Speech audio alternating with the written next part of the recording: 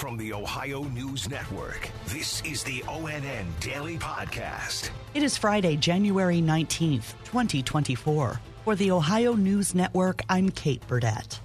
There was a fatal house fire last night on the northwest side of Dayton. The unidentified victim was taken to a hospital where they were pronounced dead. The investigation into the fire is underway.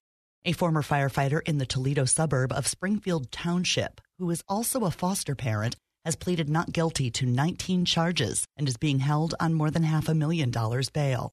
ONN's Melissa Andrews reports. Jeremy Chesser is accused of committing sex crimes against children.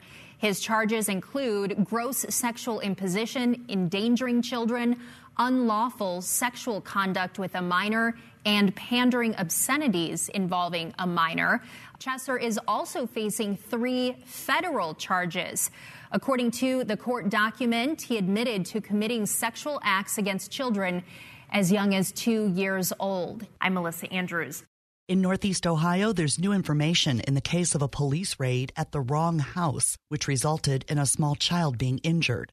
Here's ONN's Doug Petcash. The landlord of the home, which police in Elyria raided, says police previously made a visit to that home about a year before the current raid. She says about a month before the current family moved in, police came and talked to her about the person who was renting there, whom police had a warrant for. Police say they raided the home earlier this month to look for that suspect, but that person no longer lives there, and the current family says their son was hurt in the process by smoke that came from a flashbang device. I'm Doug Petcash.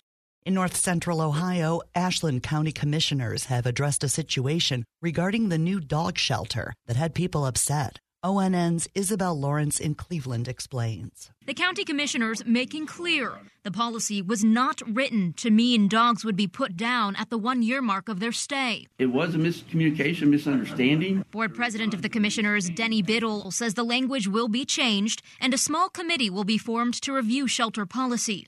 But he also says some sort of policy needs to be in place allowing euthanasia. So there are occasions that you do have to euthanize a dog for vicious, for health reasons. I'm Isabel Lawrence. A Republican from Sandusky who lost his Ohio House seat 8 years ago because of a felony conviction is waiting for an Ohio Supreme Court ruling to see if he can run again.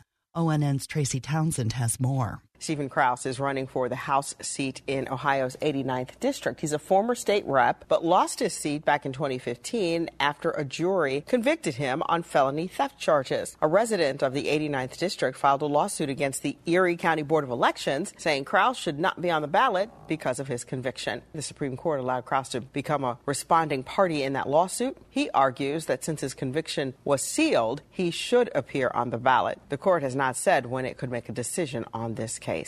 I'm Tracy Townsend. Toledo City Council has passed an ordinance paving the way for medical marijuana dispensaries to operate in the city, which may eventually be able to sell recreational pot as well. More from ONN's Amanda Fay. The ordinance comes as a result of Issue 2 and the anticipation of high demand. Council President Carrie Hartman says this legislation opens the door for businesses that will bring economic benefit to the region.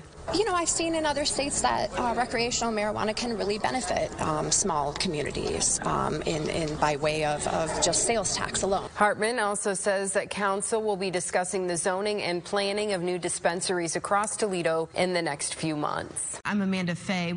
2 state representatives from Cincinnati, Democrat Danny Isaacson and Republican Bill Seitz, have introduced a bill that would pay some students and the parents of kindergartners who have a school attendance rate of 90% or higher. The Ohio Department of Education and Workforce says during the last academic year, more than 615,000 students in the state were chronically absent. That bill is in committee at the State House. Workers at a Starbucks in suburban Columbus have voted to join a union. Here's ONN's Dave James. Workers at the coffee shop in Worthington voted 22-0, becoming the 12th Starbucks location in Ohio to join Starbucks Workers United. Over the past 2 years, more than 380 Starbucks stores in 42 states and the District of Columbia have successfully unionized. Dave James, ONN News. And this could be the best weekend for Ohio fans of skiing and tubing to get out and experience it. After a slow start due to a mild December, all 5 of Ohio's ski resorts are open, but temperatures in the 40s and 50s with rain are expected in the state by the middle of next week. Special thanks to our television affiliates WBNS in Columbus, WKYC in Cleveland, and WTOL in Toledo for their contributions to today's podcast. I'm Kate Burdett on the Ohio News Network.